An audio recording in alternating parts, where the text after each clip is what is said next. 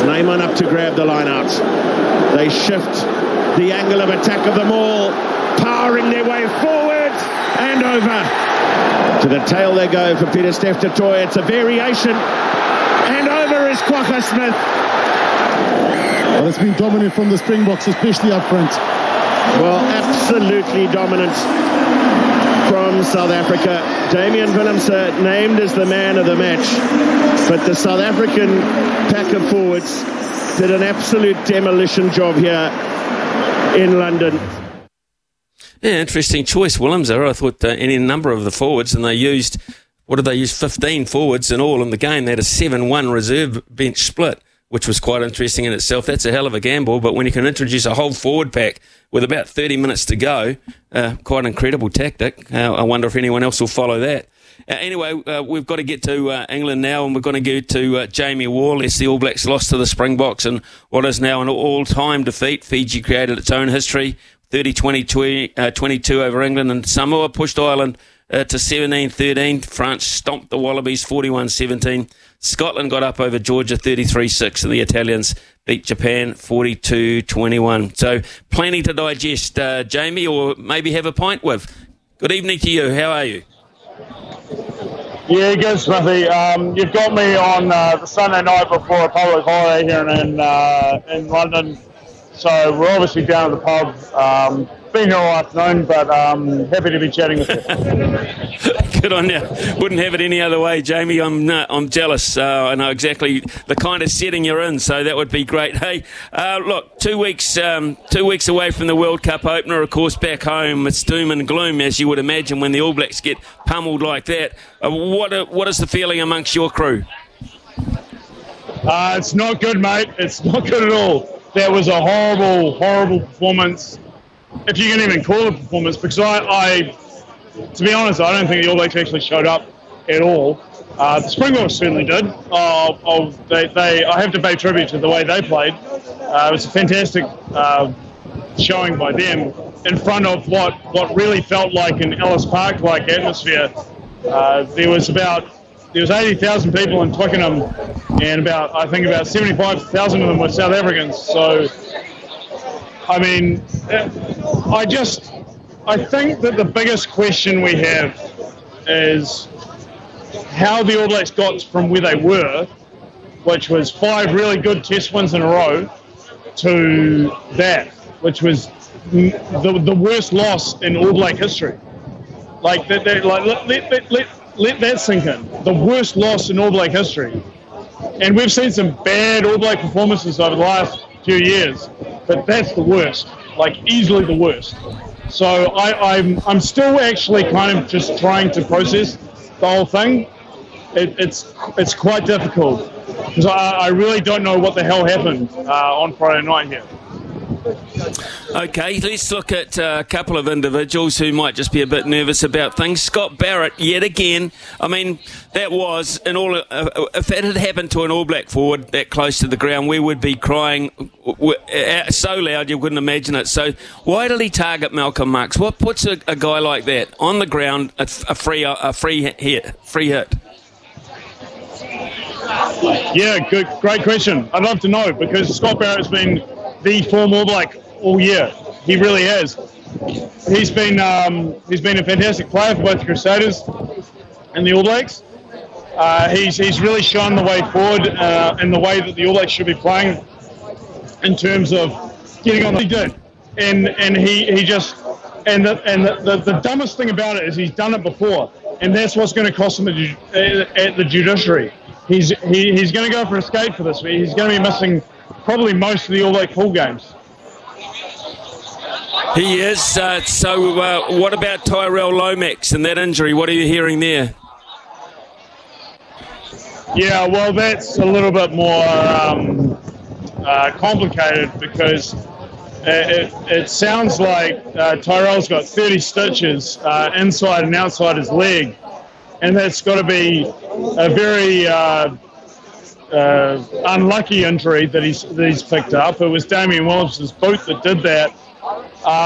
But at the same time, the same thing happened to Beauden Barrett earlier this year. So I think the bigger question about that is, what the hell are these guys wearing on their feet? Like ice skates or what? Because nothing these days should result from a boot hitting a leg should result in 30 stitches. That's disgraceful. It really is. And I think that when he went down, we all thought it was in some sort of leg injury like an ACL or something like that, but to find out that it was actually like a gash, something that he really should have been able to get up and play on from. I think there's some questions need to be asked about around what guys are wearing on their feet. Okay, so Ian Foster has a small window of opportunity here to finalise his roster. Do you see anything changing from this or not? Well, no, because I don't see how he can. There's not anyone screaming out for a position in the wider squad.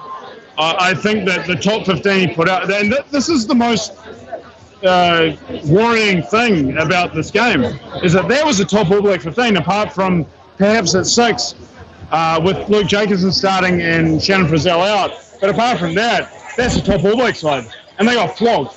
They got absolutely wiped out of the game before half-time. So I don't see how he's going to be able to change anything personnel-wise. They just need to actually do something in the changing rooms and on the training field and say to themselves, well, like, we got that one so badly wrong. How do we fix this? Because if the Springboks can do that to the All Blacks, France can probably do even worse, because they're probably a better side. But at the same time, you have to hand it to the Springboks. They came in with a great game plan and they executed really well. So I think that there's a lot of work to do between now and then, now in the first game for the All Blacks. And I don't know if there's enough time to actually fix the deficiencies that they had. Jamie, did we also get an indication of how this World Cup is going to be officiated? I mean, 40 minutes of rugby taking an hour complete for the first half. I mean, is this what we've got to get used to? Yeah, I think we do, because, I mean, we were used to it during Super Rugby as well. I think that you've got to strike a balance between an entertainment product and then actually getting the decisions right, because we saw a fantastic try by Will Jordan that was actually, like, rightfully ruled out. We saw a fantastic try by Kanan Moody that, again, was rightfully ruled out because, like, those decisions were right. And if we're going to accept those as tries and then look back at it and go, hang on, actually, that was really, like, against the rules, or are we going to put up with, an extra 20 minutes each half? Which one do you want? I think we're going to want to get it right, to be perfectly honest with you. Right, okay. The other talking point this morning is, of course, Fiji. I'm not sure whether you were able to get back to the ground and take a bit of the taste of this, but this was a fantastic result. They'll be the toast of London, wouldn't they? Yep. Actually, I've just had a beer with a couple of the Fijian players, and I did watch the game, and I'm very, very happy with the way it went.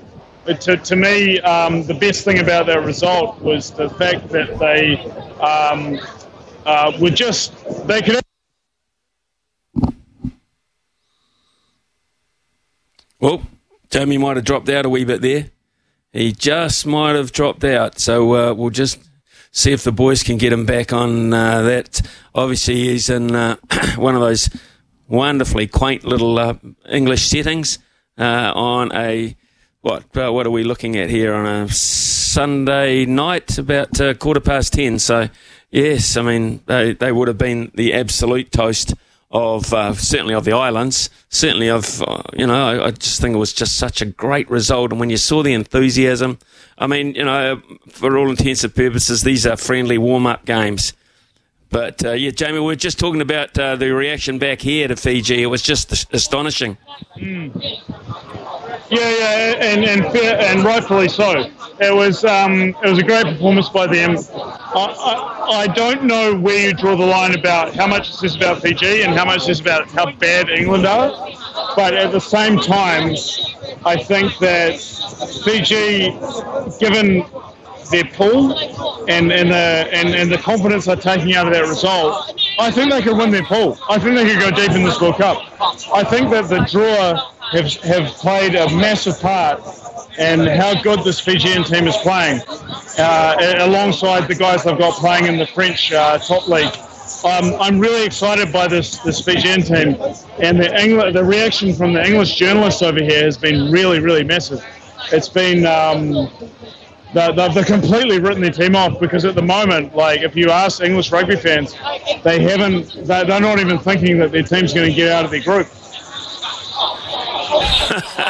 Well, that would be amazing. They have yes, you're right. They've got Argentina, Japan, Chile, and Samoa in their group, and Samoa weren't too bad either against Ireland, were they? Yeah, they kind of cooked it at the end there. I think that they'll learn from that, and they'll know to be a bit more clinical if they get a chance in the last sort of phase of the game against a good team like Ireland. But yeah, I'm thinking that looking at their pool, I think no one's really talking much about Argentina. I think that they will be a very good shout for topping that group, and England's going to have a really rough time against Samoa. I think that they could really upset them and go through as the next qualifier in that group. Well, Jamie, it's been great catching up with you. We'll let you go back and catch up with those Fijian players again. Outstanding to make yourself available at this hour on a Sunday night, Jamie. We really appreciate it, and a lot of reaction back home, as you can imagine. Have a terrific remainder of your evening, and travel safe to France, eh? Yeah, thanks, Smithy. I'll be having one for you, mate. Cheers.